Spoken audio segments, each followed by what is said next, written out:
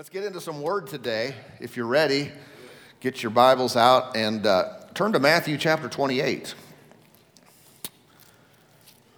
Matthew 28. It's the last chapter of the first account of the gospel of the Lord Jesus. I want to share with you today, after seeking the Lord and giving some time and consideration and much prayer to the direction that we should take.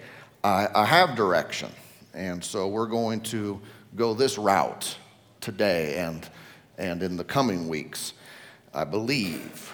This is what I want to talk to you about today is one of the most important revelations that someone can have. If you're a Christian, you definitely need to know this. It has been largely unknown. When I say largely, I'm talking in the church world for a long time. And if it's unknown, if it's unknown by the leaders, it's untaught. And if it's untaught by the leaders, you can see why most people don't understand it. And even though it's very basic in Scripture, you know, if you've ever been like me, you've read some verses 1,000 times, and then the next time you read it, dun-da-da, suddenly the Lord snuck something in there when you weren't looking. And the result of not knowing this truth is it's a lack of power. It is a defeated life.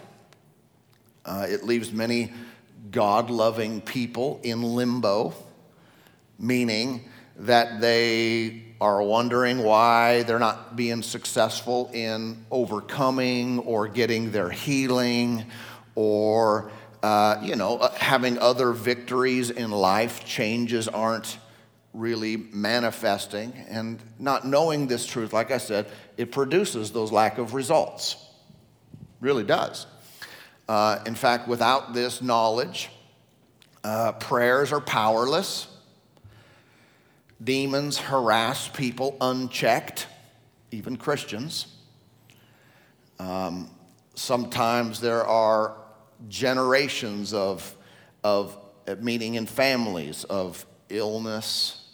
They keep coming up generation after generation, and people kind of accept it. It's in our genes, that kind of thing.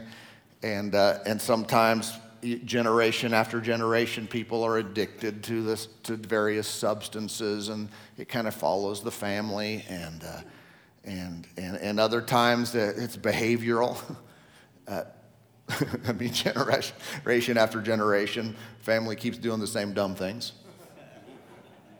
Why do you do that? Why do you do such dumb things? Well, my dad did it, and my mom did it, and my grandpa did it, my great-grandpa did it. I can't help it. But these things can be stopped. These things can be changed. They can be broken. But there's a basic revelation that you need to have. Amen? Well, let's read Matthew 28. And notice with me in verse 18, Matthew 28:18. And Jesus came and spoke to them, saying, all authority has been given to me in heaven and on earth. Go therefore and make disciples of all the nations, baptizing them in the name of the Father and of the Son and of the Holy Spirit, teaching them to observe all things that I have commanded you. And lo, I am with you always, even to the end of the age. Amen. Now that passage, those three verses right there, they're some of the most quoted verses in the Bible, in churches, by pastors, by ministers. It is commonly referred to as, anybody know what that scripture is called? The Great Commission, right? This is our assignment, right? This is, in essence, where we get our mission to reach the lost and teach the found, all right? We just reworded Jesus.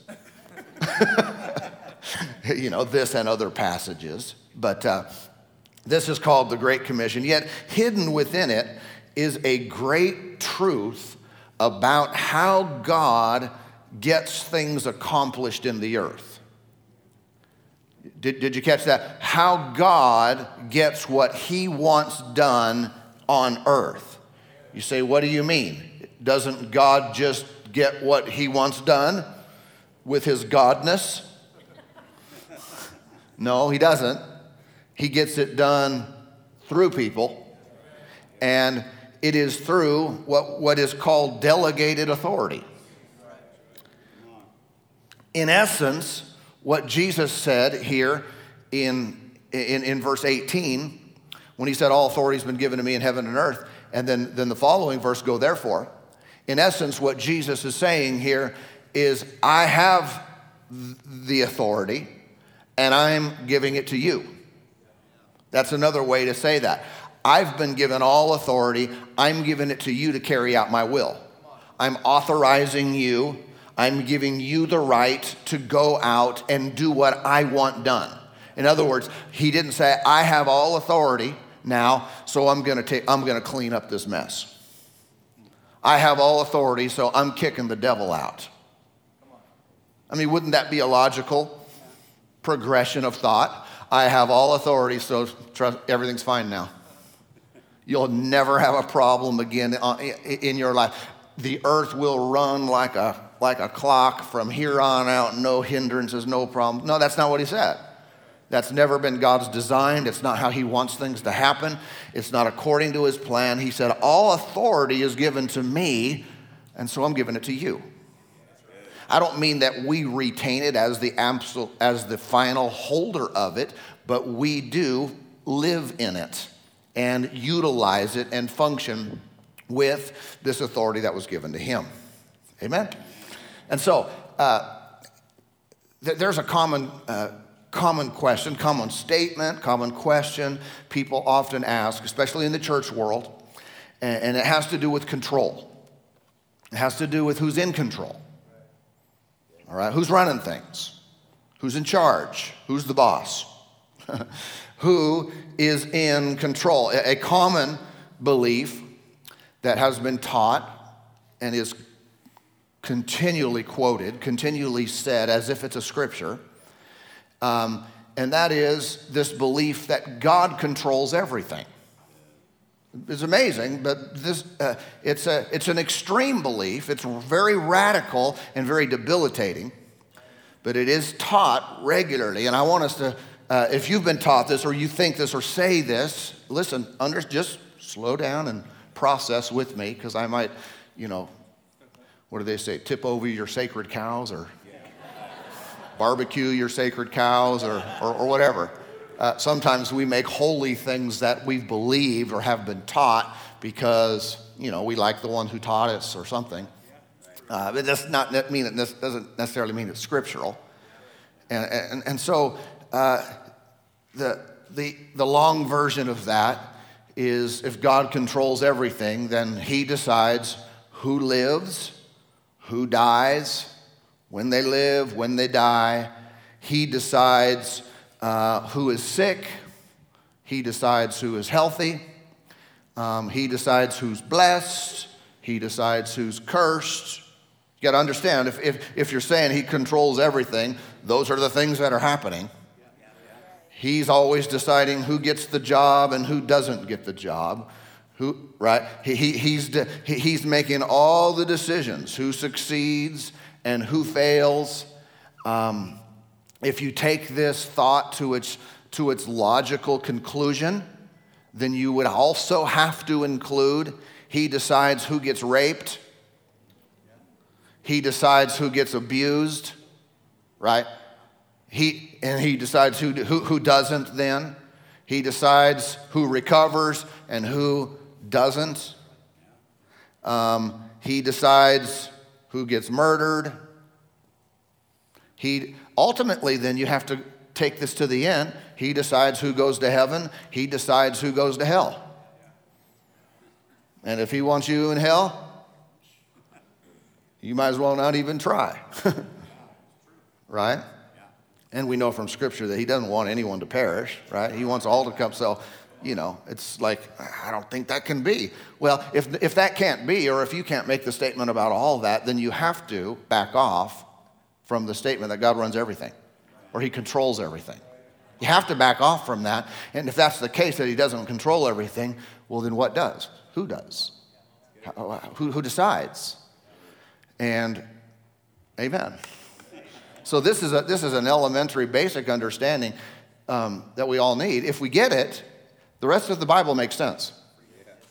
I mean, that might be an overstatement. I mean, I don't mean it. But in large parts, so much of Scripture makes sense.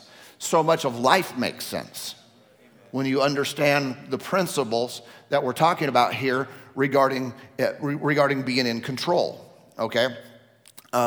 If God controls all outcomes, then our involvement is unnecessary. It really, that principle or that belief contradicts the promotion of personal responsibility. If you're going to say you're responsible for your own life, for your own future, it's up to you whether, doing the right thing with your money is going to determine where you are in the future with your money.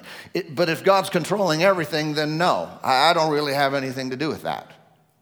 Ultimately, I'm kind of in pride, I think, to even think that I do. To even think that my efforts count or that I make a difference. And watch, if that statement is all-inclusive and accurate, then my prayers pretty much unnecessary. I mean, we would never say it this way, but we would say, Lord, help if you want to. And if you don't. Actually, you're going to do whatever you want to do anyway, so why am I praying? Amen. If we really believe that, then our prayers are unnecessary. Our personal, commitments to God, our disciplines unnecessary. Self-control goes out the window, even though scripturally that's fruit of the Spirit, but it's not real. Because if God controls everything, then I don't control anything, and then there's no self in this control word. There's no self-control. It's all God control. Everybody okay? And by the way, preaching the gospel, why would we do that? Why would I work real hard to try to best I can do, present the gospel in a way that I think people can receive it? I should just sit back and say, maybe I should do nothing, but maybe I should just say, well, if anyone wants to get saved, I guess that's between you and God. So, see you later. He'll work it out. But that's inconsistent with the Scripture. What happens on earth is neither a complete and full working of God, nor is it completely absent of Him and it's all us. What you experience in your life is neither 100% God nor 100% you. There is a combining of activities. There is a cooperation, hopefully. There is a working of God toward you, in you, through you. And then there is your response to what He does. There is Him, the giver. There is us, the receivers. There is God, the giver of gifts. There is us, hopefully, the user of gifts. Yeah. Both are essential. I don't mean that we can do it without God. We can't. But He doesn't do it, won't do it, was never His plan to do it without us. Though that is not the kind of person, not the kind of people that God created. We're not, puppets, as you say. And He's just kind of dictating everything we do. There is the God element, the God side. There is our side. You hear me talk about that regarding salvation regularly. God did His part. Now it's your part. Now what are you going to do? Now it's our response to that. And it's not just eternal life that works that way. There is everything. That's why there are promises given. He gives us promises. So why? Why does He tell us about the promises? So we have the opportunity to believe them. He tells me what he wants to do. He promises a provision, a great blessing, so that I can say, I believe that. I accept that. I'm going to live as if you're real and on the throne, and I'm going to act like what you said is going to happen. That's faith. But then again, faith is unnecessary if he's controlling everything. But if there is the God side and then the human being side, his activity and then our response to it, then his promise is necessary, and also my faith in his promise is necessary. Amen. For by grace we are saved through faith. I can't get saved just by faith. I need something to believe. That's the grace of God. Yet if all it is the grace of God, then everybody would be saved. That would be universalism, right? Everyone's just saved by grace. What, no one has to believe anything? Well, it actually requires both. God's hand of grace and our hand of faith, they come together, and the will of God is done. Everybody okay? All right. I want us to turn, maybe. I want to go to Ephesians. I don't want to go there yet, though. Ephesians 2, if you want to get a head start. The mentality that is often encouraged is, in church circles, is a hands-off mentality. That if we're really spiritual, if we're really in faith, then we take our hands off of life. We're not going to touch because we are letting God do it. In fact, sometimes cute little sayings come up, clever little phrases. One of them goes like this: we just need to let go and let God. And that sounds like, yeah, I just need to let go of stuff. And I'm just asking, is that really what he wants us to do? Is that really biblical? Now, if you're talking about letting go of worry or fear or something and giving that up, kind of I can see it, yeah. But even in those cases, the scripture says to cast all of your care upon the Lord. So even when you're full of anxiety and worry and fear, you say you just need to give that up. Kind of, but there is really activity involved. How many know you don't just, I'm just going to not do that anymore? Well, that's hard because it stays with you. It takes intentional effort to say, I am casting this away from me. I am refusing to worry, to fear. So even in that letting go, it's not completely passive on our part. There is assertion, an aggressive activity to get rid of it. And so are we just to get out of the way? Is that if you're a believer, if you're a Christian today, is it your highest goal to get out of the way of God? Or would it be better described as participation with God? We don't want to just sit back, but we want to actively participate. We want to be a part of what he is doing. You might remember this scripture. It's 1 Timothy chapter 6 and verse 12. Paul writes to Timothy, fight the good fight of faith. Interesting language for a let go and let God kind of person. Fight, Timothy, fight. Fight this faith fight. Get in the ring, put up your dukes, your faith dukes. I don't know why these are called dukes. There's probably a reason. And fight. Get in there and battle this thing. How? By faith. So even with a power, a force, if you will, from heaven inside of us called faith, there is still a fight to it. Say, but I thought we were supposed to rest in faith. That's also true. These different words are used, meaning we cease from our own labors. But there is a work that is not human in origin. It's not performance driven, but it's still a fight. He goes on to say, lay hold on eternal life. Is lay hold different than let go? It's just the opposite. So does the Lord want us to let go of life, let go of his promises, his will? No, or does he want us to lay hold of it? You know, you think about the guys who ride the bulls. Any bull riders in the house? Okay. You know, and they strap their, how do they do that? They get that underneath, don't they? And they wrap their hand in there. It's like, that has got to be the craziest thing you could do. It's like, you really want to wrap your hand in there? I guess it comes out when they get bucked off, but sometimes, huh? But they're going to ride that thing. They're doing everything they can to stay on for, what, they're 8 seconds?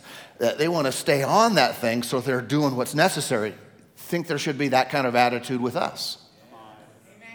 With the will of God, with the promises of God, with the word of God, where we're saying, I'm staying on this thing. All hell wants to buck me off. All of life wants to buck me out of God's will and his plan, but I'm going to get in here and buckle in, strap myself in so I do not get knocked off when the wind starts blowing or life starts bucking. Yeah?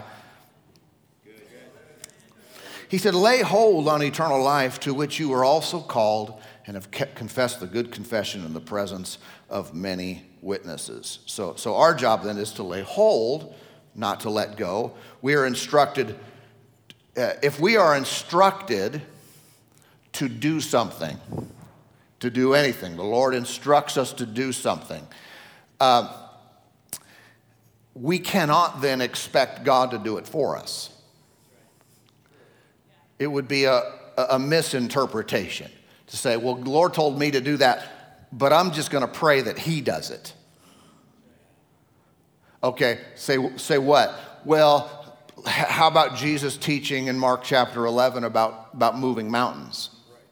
He said, have faith in God, have the faith of God. If you will say unto this mountain, be removed, be cast into the sea, shall not doubt in your heart, but shall believe the things that you say will come to pass, you'll have whatever you say. I mean, no, there's no God speaking to the mountain in that verse.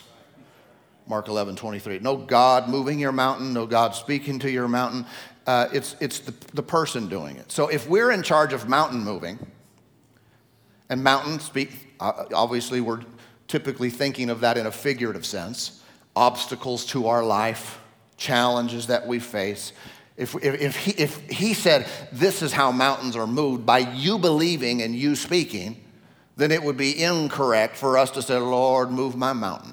I've got this great problem. I'm trusting you to move it out of the way. So if he assigns something to us and then we sit back and assign it back to him, that's improper, right? If parents assign their children a task, your job is... little Johnny is to take out the trash. You take out the trash. What if little Johnny doesn't take out the trash? How many know parents are not advised to do the trash taking out for little Johnny? They should make little Johnny take out the trash. And if little Johnny doesn't take out the trash doesn't get taken out. And as if those are our parents, you do yourself harm in the long term if you start asking them to do something and then doing it for them. And God won't do that.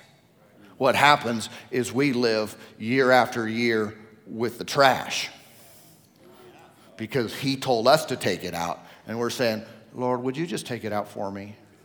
I mean, I'm tired and I'm incapable. And how many know you wouldn't have asked Johnny to take out the trash if he had no legs?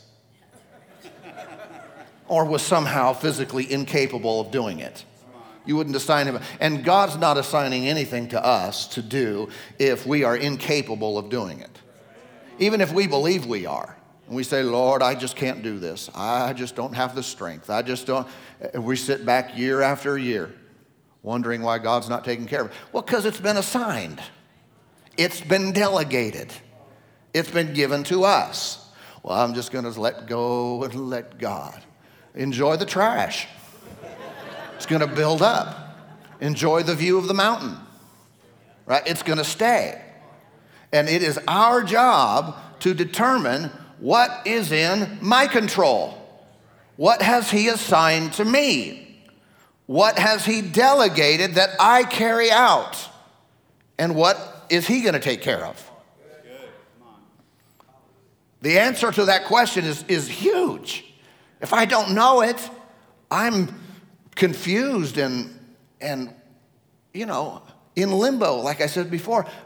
Many of my days, I'm sitting back not knowing why stuff's not happening.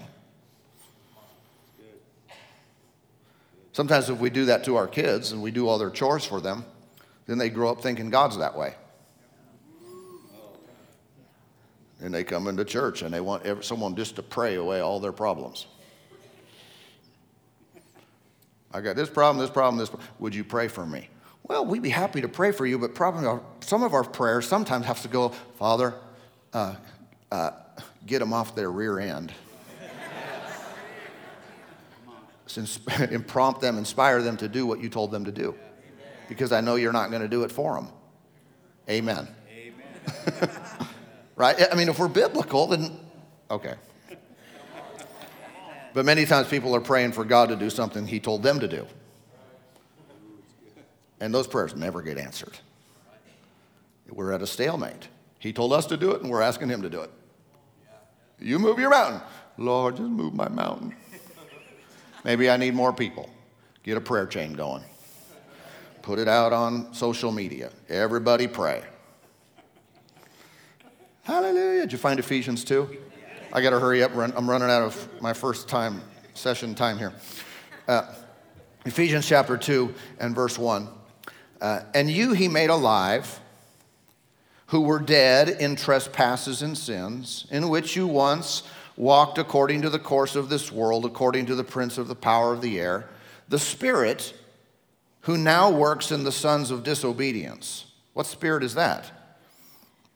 The prince of the power of the air, working right now in the sons of disobedience, among whom also we all once conducted ourselves in the lusts of our flesh, fulfilling the desires of the flesh and of the mind, and were by nature the children of wrath, just as others. So he's saying a bunch of people right now, they are called children of wrath, and he's saying to the church in Ephesus, and you guys used to be. You used to be children of wrath. So, well, I thought we were all children of God on the earth. Well, that's not true. Just because someone says it a bunch of times doesn't mean it's true. We're not all children of God. Jesus said the opposite, and this scripture says the opposite. There are children of wrath. Yikes, that doesn't even sound appealing. I don't want to be one. But there's a spirit that works in people. Listen to this same verse, or not all three, but verse 2 from the Amplified Bible. It reads, in which at one time you walked habitually, you were following the course and fashion of this world, were under the sway of the tendency of this present age, following the prince of the power of the air. You were obedient to and under the control of the demon spirit that still constantly works in the sons of disobedience, the careless, the rebellious, and the unbelieving who go against the purpose of God.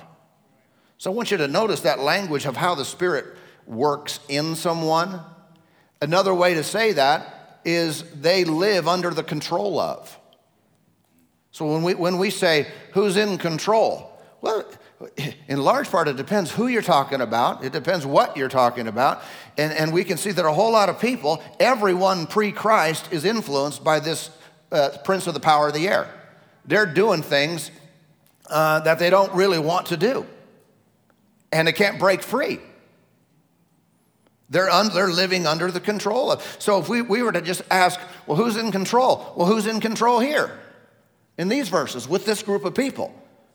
The prince of the power of the air, not God. God's not controlling their lives. This other spirit is.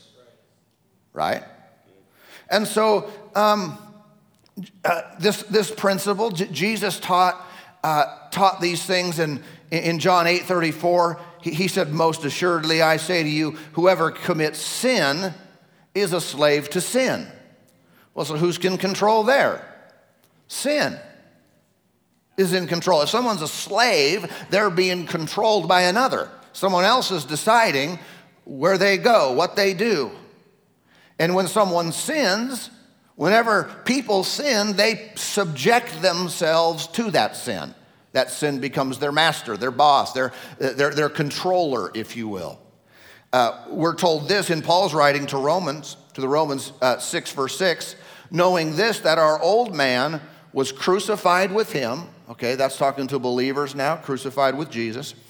That the body of sin might be done away with, that we should no longer be slaves of sin. So he's saying, before you received eternal life, you were a slave to sin. But now, once you get saved, you're no longer a slave to sin. So it used to control you, but once you get saved, you're no longer under that control. Everybody with me? Okay. And so if we're no longer slaves, then we would say we are free. No longer a slave to sin. Now you are free. Well, free to do what? Well, in essence, whatever you want. I mean, if you're free, then you make your own decisions. If you're not free, someone else makes the decisions for you. Someone else controls you. If you're free, see, my arms are tied up. If I'm handcuffed, I'm not free. I'm limited in what I can do. If I'm free, I do with my hands whatever I want to do. I decide. When someone's a slave to sin, they're being controlled by it. But once they're set free, they do what they want to do. They are free to control their own lives. Now, if that makes anyone nervous, I don't think we should control our own lives. Yes, you should. I'm not talking about in rebellion to God, because we voluntarily submit our lives to Him. But still, He doesn't force us. How many know if the Lord were to force us, we would all be much better than we are? I think the Lord gets His way in all of our lives. Listen, we could tell some stories of some wrongdoing because the Lord still doesn't force us. Amen. I mean, everyone would tithe. And probably double or triple tithe, right? No, but that's up to us. He leaves that up to us. He's not making us. People would pray. Everyone in the church would serve. We'd have the best thing going on in the world. I mean, I think we're up there. But it would just be the most amazing, it'd be heaven on earth, wouldn't it? But He's not controlling everything. But good news, sin is no longer in mastery over us.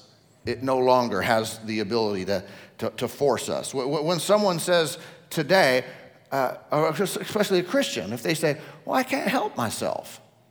I keep doing these things. I keep, acting this way, reacting this way, saying these things, doing these things to my body, I can't help myself. Well, that's incorrect for the believer. And what needs to happen is a mind renewal real quick.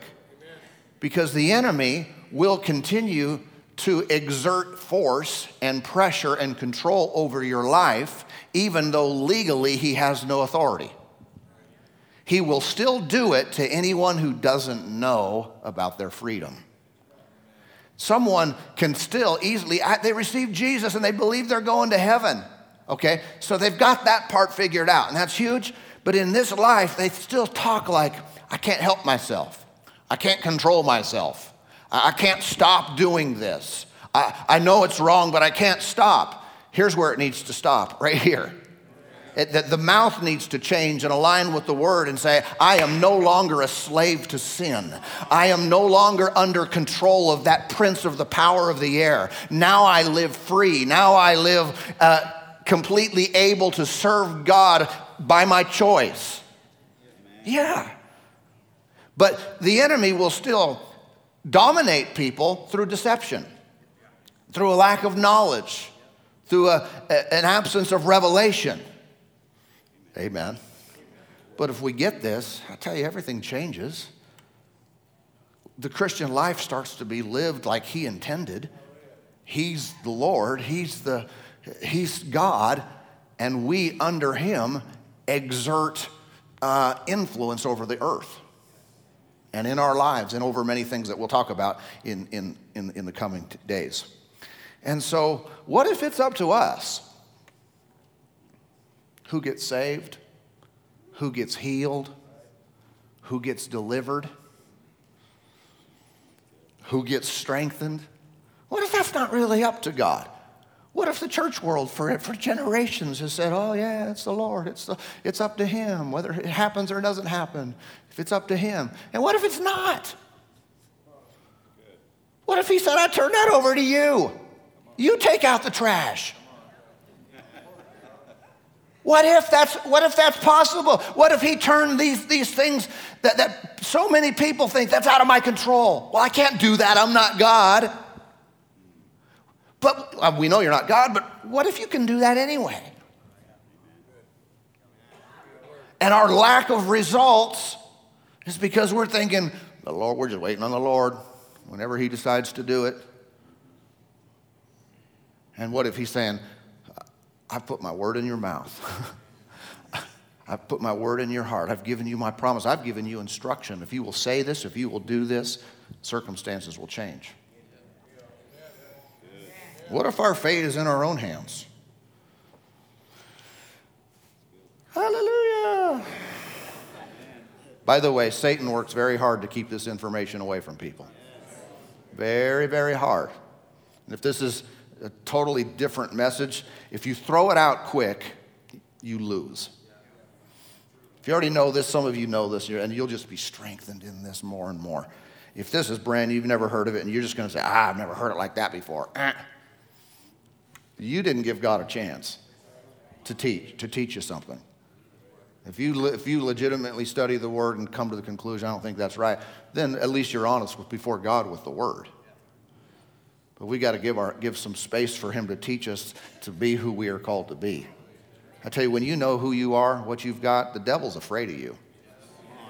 But he's not afraid of people, of Christians who don't know who they are, don't know what they have, and they're thinking, God's just running everything. Hallelujah. How many know, I'm done. How many know,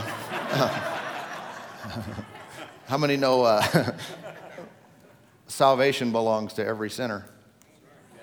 Every person presently on the planet, every person in here that's not saved, every person has never received eternal life. Salvation belongs to them. What do I mean? What do you mean it belongs to them? I mean Jesus paid for it and gave it to them. So, well, why don't they have it? It's not because God is holding them back. It's because they have not said, I'll take one of those. I believe I receive for me eternal life.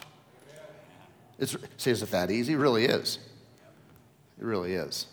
Amen? Hallelujah. Let's pray today. Father, thank you for working in us now. Thank you for the work of your Holy Spirit in our midst, in our lives. Glory to God. Glory to God. Thank you. Thank you for the manifestation of your Spirit in our lives. We recognize the working of your Spirit. And we know it's our obligation to cooperate with you, to yield to you, to listen to your voice and to act on what you say. So, Lord, we yield ourselves to you. Use us as you please, as you desire. We are your vessels. We want you to work in us and through us. Mighty in our midst you are. We give you all the glory, all the praise, all the honor. Thank you, Lord, for the presence of the Holy Spirit here right now, helping us, teaching us, showing us, revealing to us. Glory to God. Glory to God. We honor you in all of our ways. We honor you with our praise, with our thanks, recognizing what you've called us to do, recognizing what you want us to do. Lord, we worship you.